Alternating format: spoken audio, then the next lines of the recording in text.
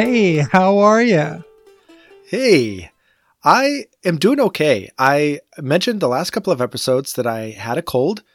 I am finally over the cold. I feel like myself again, but I've infected the rest of my family and they're all down and Oh, out. So, this is my least favorite thing about colds is when you start passing them around and what should have been a very brief experience becomes this like season-long lingering malaise. It's just so frustrating. oh my gosh. Well, and it made even worse with this particular cold because I was down for 13 days with this cold. And so the fact that everybody else is getting it as I'm getting better just means we have a whole month of this in our house. It's just awful. I'm so sorry. That's the worst. You just at least want it to overlap, right? Yes, right? Yeah, let's all just go down at once. We'll all come back. It'll be fine. Yeah, but how are you? I am doing really good. We went camping this weekend and had a blast and went to a concert and had a blast. And it was just a really low key, chilled out weekend. And that was a really good family experience. So I'm delighted to have had that weekend. Mm, that's good. That's soul restoring. It's amazing how deeply powerful just being in the woods is. Yeah. I'm so grateful, even for the inability to charge our devices except for when we're driving somewhere. It just forces a limitation on the amount people are on their screens. It forces us to not have a plan and just to kind of float through the days. And all of that is really good for me. Well, that sounds great. What a good weekend. Yeah, I was thrilled. But are you ready to dive into a very tough chapter with Miroslav Volf? Oh, man. I sure hope so. I'm actually, in some ways, looking forward to this conversation, in some ways, dreading it, both for the same reason. This was so hard. Just to give the listeners some insight into how this prep is going for us, we're each individually listening to the audiobook and saving clips as we go along, like, oh, that's important, that's important, that's important. And then I'm going back, I think you're doing a very similar thing, and taking all those clips and then translating them into highlights or underlines in the actual physical book. And then I'm taking those underlines and physically writing out an outline beyond that to capture all my notes and my thoughts and organize them.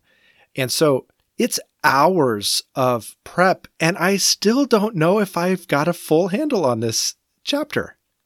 No, absolutely. And I say this particularly for our friends who are reading this with us. I feel like Miroslav Volf has the ability to let you get something out of every chapter, regardless of how deeply into the material you're going. So if you're just sort of skimming it once, if you're the person who's listening to this on 1.15 speed on Audible, that's totally okay. And you're going to get something out of it. If you're the person who wants to like listen to it twice and outline and all of that, you're going to get something else out of it.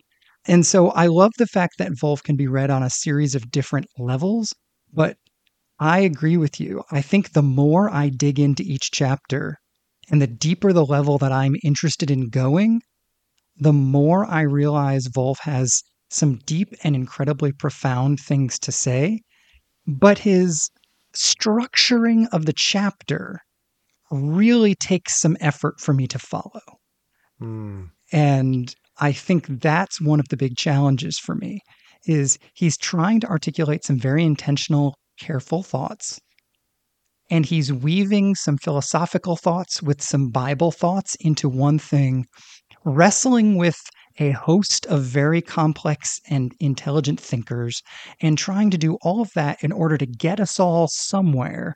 And that is just a heady, heady journey. Yes. So if I zoom way out, and if I just take a look at the whole landscape of this chapter, I would say, so he's titled this chapter Exclusion. And this is his exploration of what it means to exclude, why we exclude, and what the solutions to our tendency to exclude really are. And rather than talk about this on a systems level, which he occasionally does, but primarily he's really concerned with what's going on within me, what's going on within the self that motivates and perpetuates this tendency to exclude the quote other. Mm-hmm. Is that a reasonable summary from your perspective? Yeah, absolutely. I think that's exactly it. It's why is there this tendency? What does that tendency look like? And what are the alternatives? Seem like the things he's wrestling with me.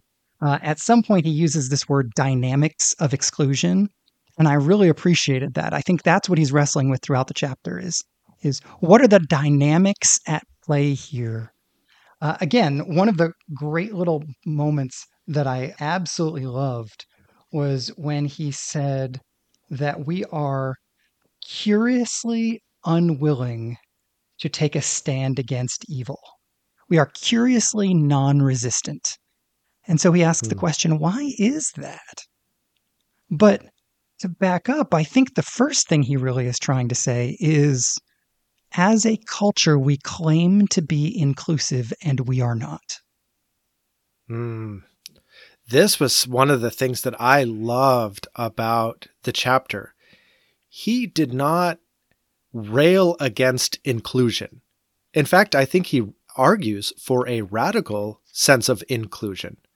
But what he does articulate is the false assumptions inherent within our culture about what inclusion means.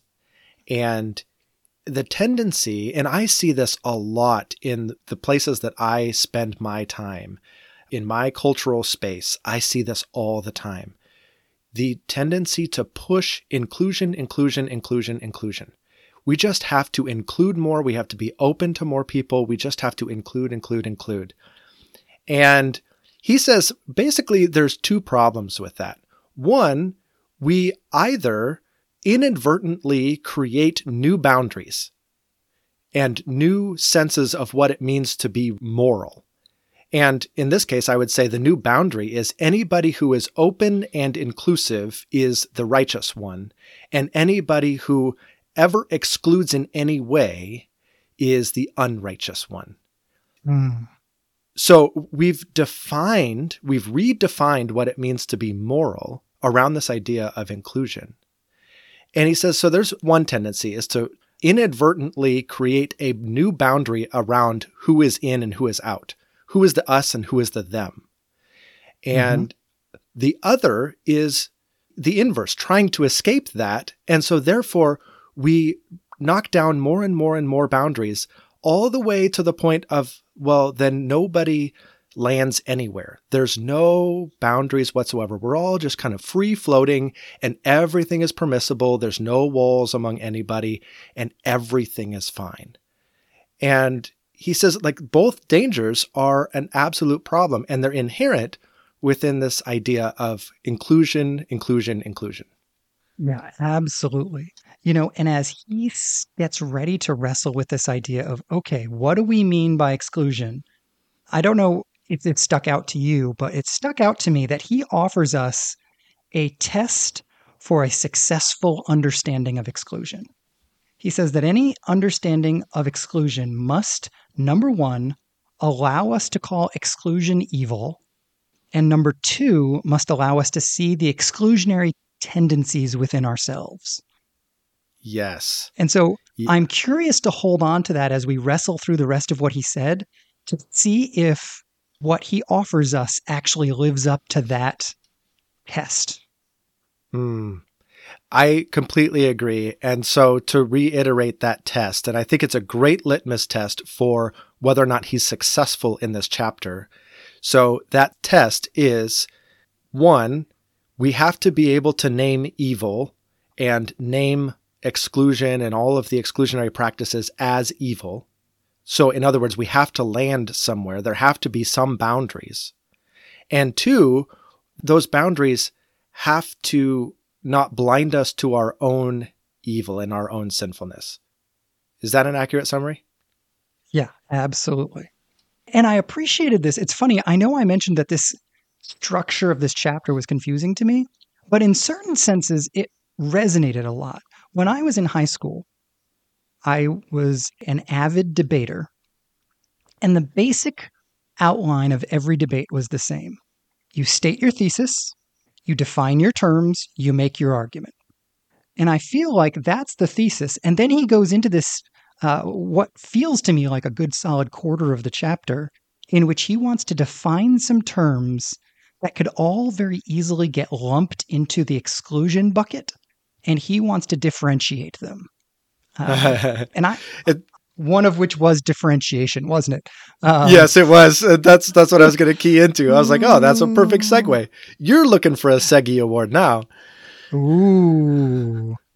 I can hear the music behind me as I receive my Segi Award. But yeah. So what did you think of this terms segment that he did? Yeah, I really enjoyed it. This idea of differentiation, I mean, this is really powerful in terms of psychology and counseling and stuff too. Each person needs to be their own individual person.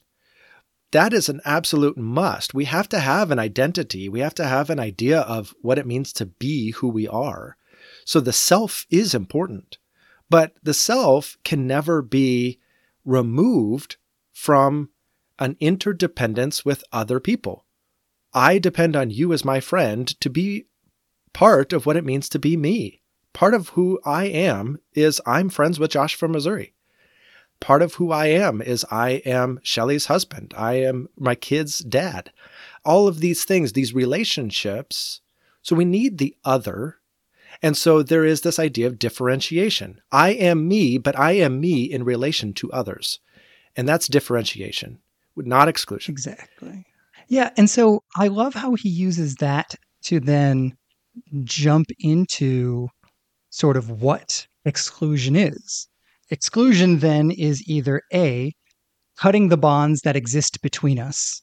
So I'm trying to kind of reject you, or I'm trying to exist independently of you, or it's the erasure of the separation, right? You can only exist if I absorb you. Right. I just thought that was a really interesting way of saying, okay, we've got to understand that differentiation is important and different from exclusion, but it gives us a basis for identifying what exclusion actually is. Yes. And then he introduces a term that our society is really uncomfortable with, and it's this idea of judgment. And this is the wherewithal to call evil, evil wherever you find it. And he spends a lot of time uncovering our own self-deception in this regard and our tendency to see evil only in somebody else and not within ourselves, or to start labeling things as good or evil based on our preferences rather than some objective standard. But this idea of judgment still plays a role, and we have to be able to name evil wherever it is. This is getting ahead of ourselves, but I feel like later in the chapter, he basically says that's what victims require.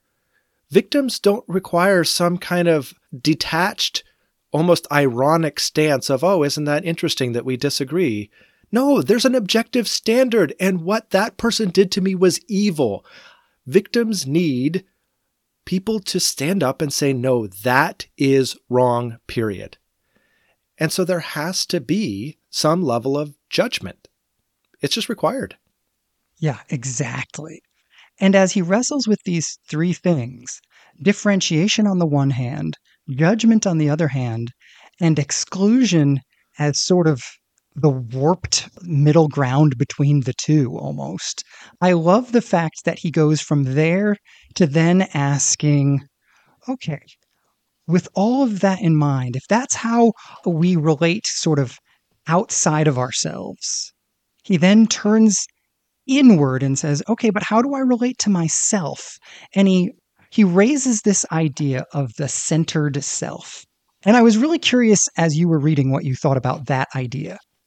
I loved this idea because he did some really important things in this section, and it's so central to who we are as Christians.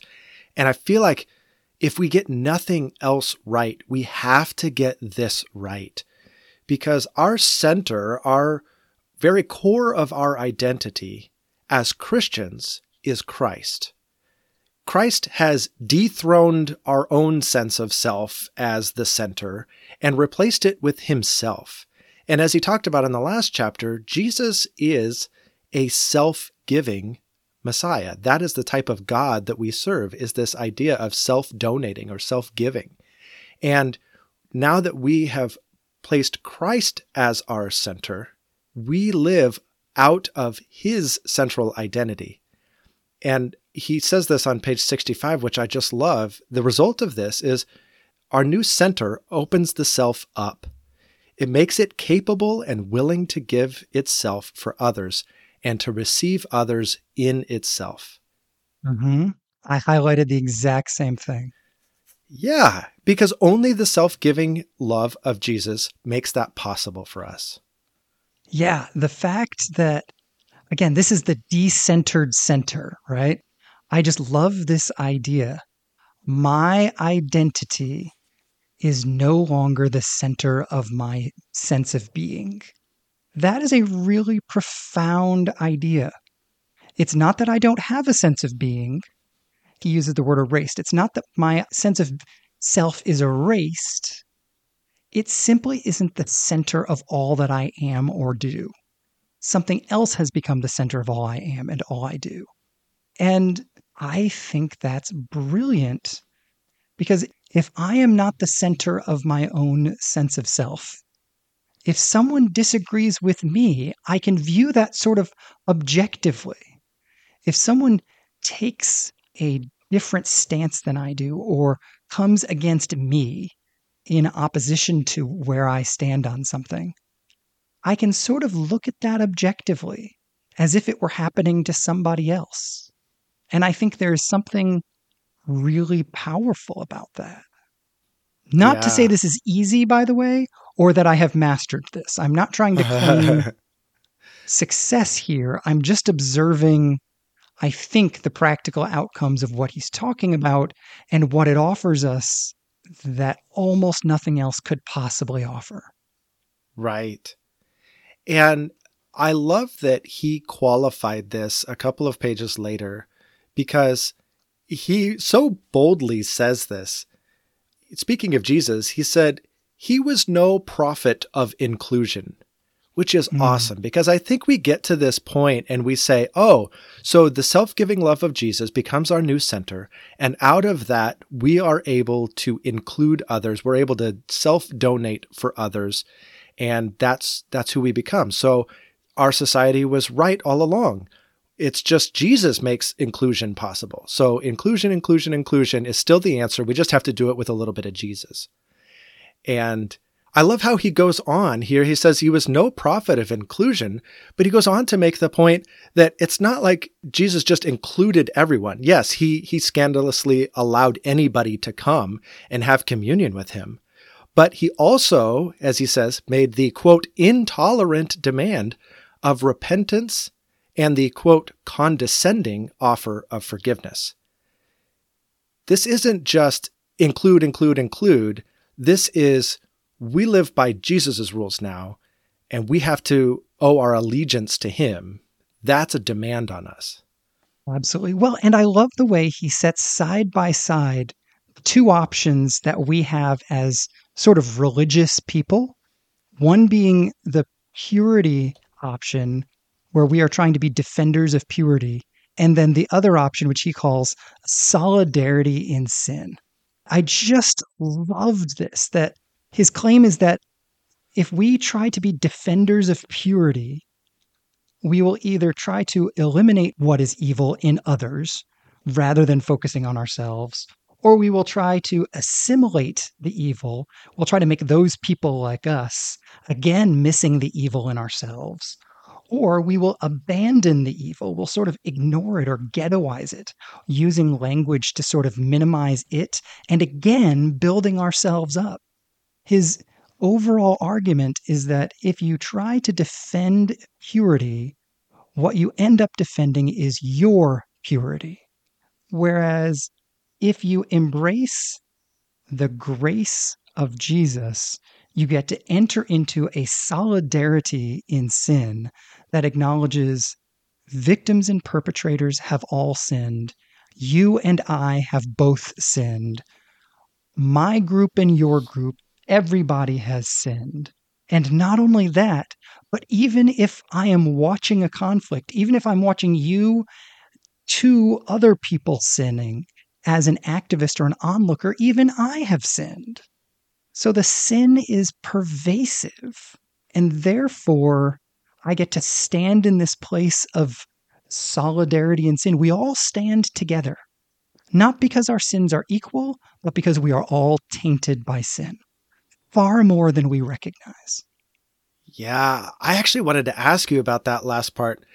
I love this idea of solidarity and sin, and that we all come at this from a broken place. We all come at this with blood on our hands. None of us show up to the fight, even observers. None of us show up to the fight without some guilt. But I wanted to ask you about this idea of not all sins being equal. I have heard sermon after sermon after sermon that says a sin is a sin is a sin. It's all evil. It's all sinful. God doesn't rank sins. But Wolf very unapologetically says, no. Sin might be sin, but we can't ever pretend that sins are equal. What was your thought on that? Now, I really appreciated this. I wish he had argued for it more, but I absolutely appreciate this. First of all, because I think that equal is a silly concept here. We're trying to compare things that aren't comparable as if all sin is sort of like if there's like a radon reader that the meter on it kind of starts at 0 and goes up to 100. And if you get close to the right, it might hit 15 in one spot and 35 in another spot and 65 in another spot, as if fundamentally what we're talking about when we talk about sin is how much of it is present. I think what's far more important to ask is how much has the original thing that was here been corrupted by the sin that is present? And so you're not comparing one sin to another as if I were supposed to compare the damage done to this painting compared to the damage done to that sculpture. I'm comparing the damage done to this painting with the original painting, because that's what sin is. It's a corruption. The painting and the sculpture helped a lot in helping me understand what you were saying. I think what you're saying is if you take the original pristine image of what the thing should have been, the way we measure sin or the violation of that painting is how altered is it from the original based on our actions.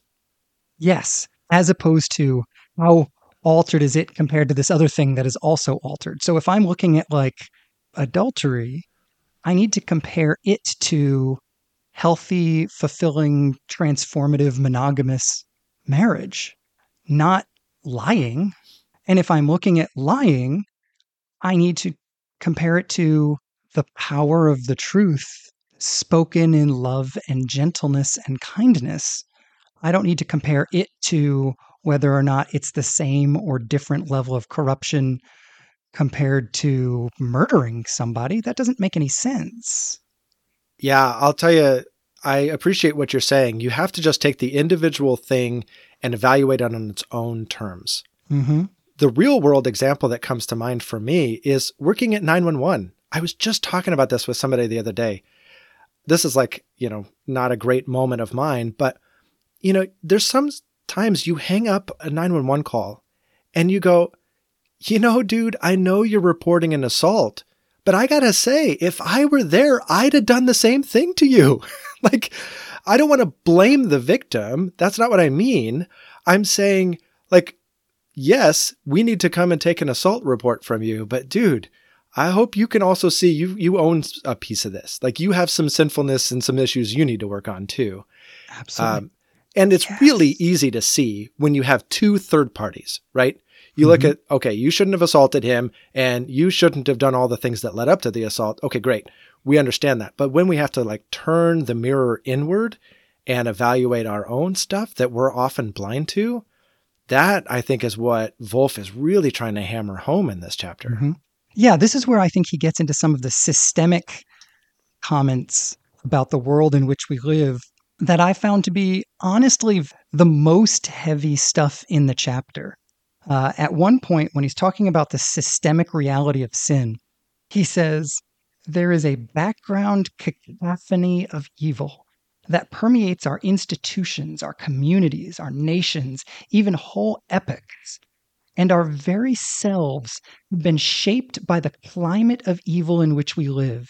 Evil has insinuated itself into our very souls and rules over us from the very citadel erected to guard us against it. That is heavy and honestly a little scary. I found that whole section to be scary as well, especially when we start naming all of those forces and those so-called guardians of our society that play a role in this. He puts quotations around every single one of these titles, but he calls certain groups historians that go back and tell us a beautiful picture of what used to be and what we're clearly losing out on now. And, quote, economists who come in and say, oh, look at all the things that we stand to lose financially because of this situation. And you have political scientists that bring their slant and cultural anthropologists that bring their slant. And then you have politicians that like whip this up into a frenzy so everybody gets scared about everything that's happening. And we have to change that. And I'm the only one you can elect in order to change that. And then I thought this was really indicting. He has these quote unquote priests, these people who give a moral blessing on all that has been said by all these other people. And they kind of bring God into it. They slap God's approval on all of this rhetoric.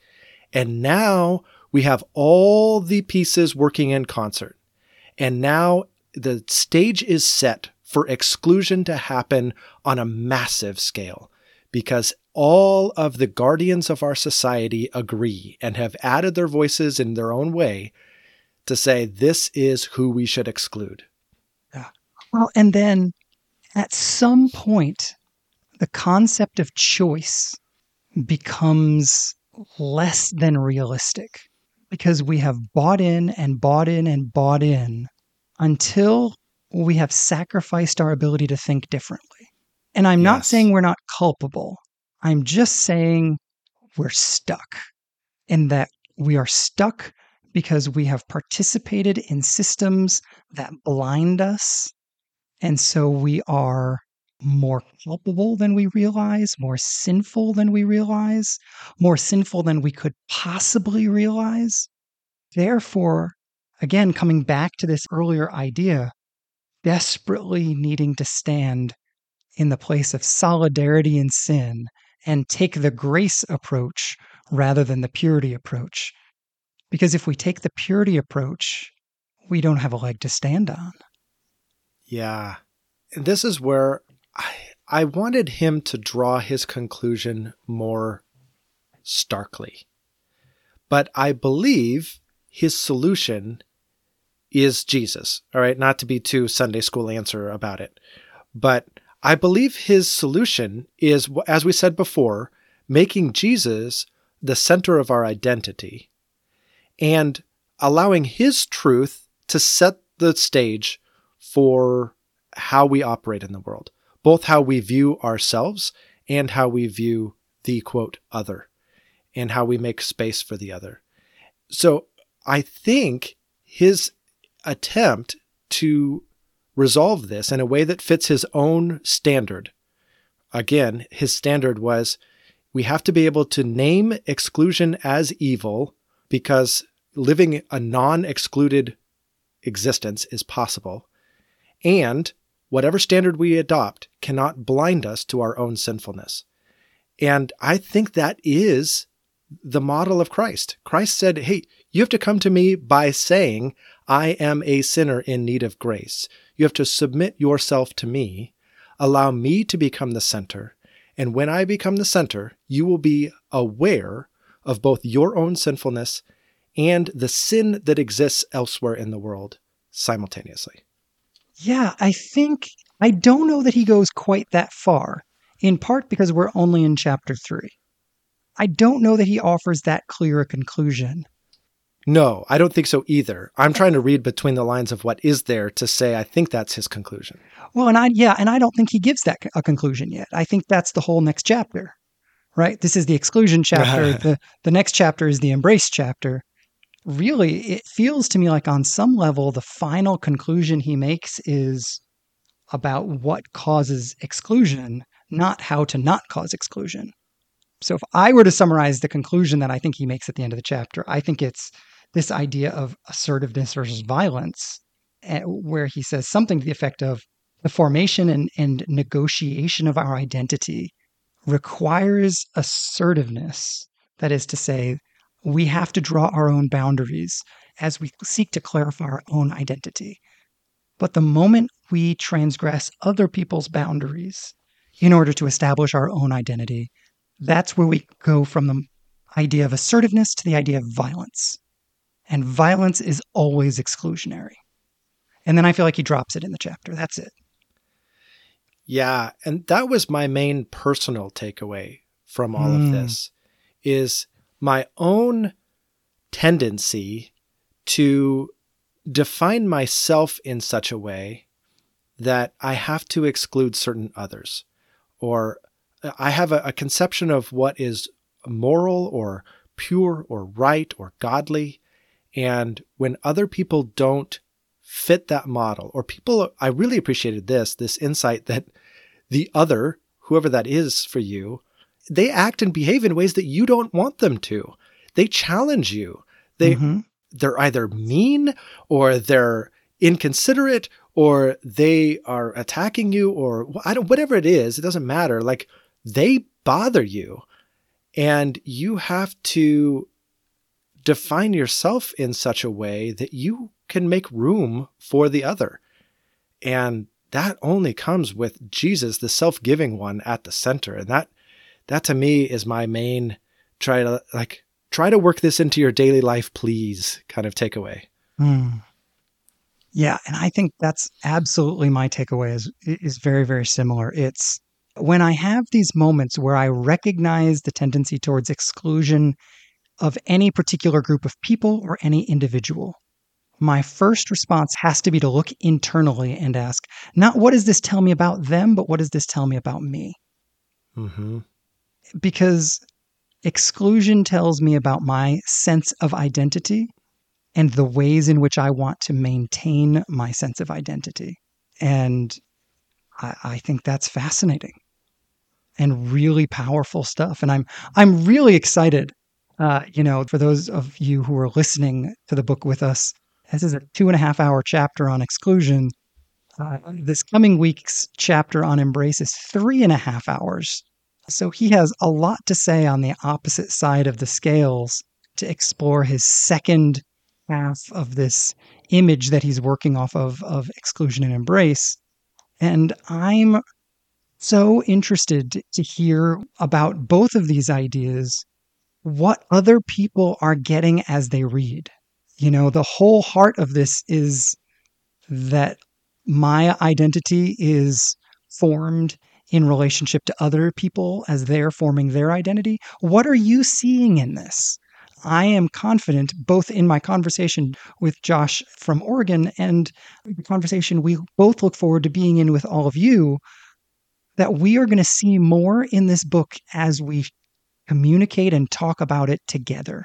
So we are really looking forward to you sharing your thoughts about what you think is really important in this chapter. Yeah, by all means. And then if you found this episode or any of our other episodes to be something that would bless somebody else, please feel free to send this along. I would imagine, though, that I think this conversation is very much embedded in the entirety of this book. And so maybe you want to pass along this series. But at any rate, we invite you to share this with a friend and keep the conversation going. Yeah. We are better together.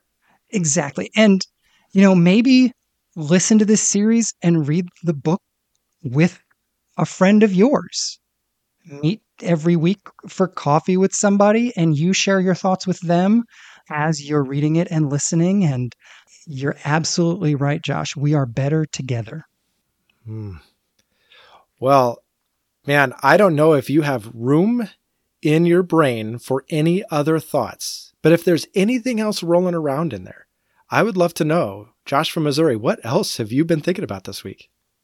I have had on my mind the story, I think it's in 2 Samuel 24, where the king is corrected for taking a census.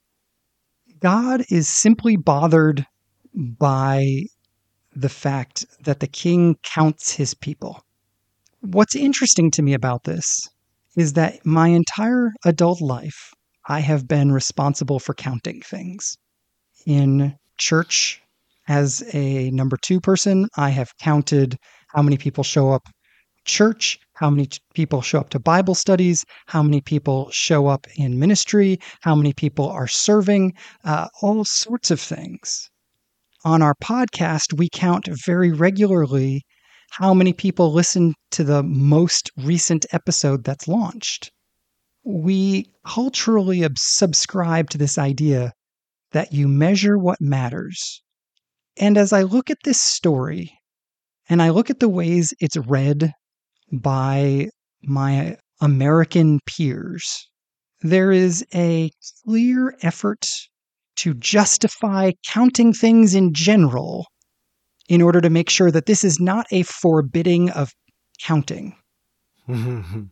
And as I note how much I like to count stuff and how quick I am to work hard, not to explain what the story says, but what it clearly must not say, I started to wonder, am I working just a little too hard?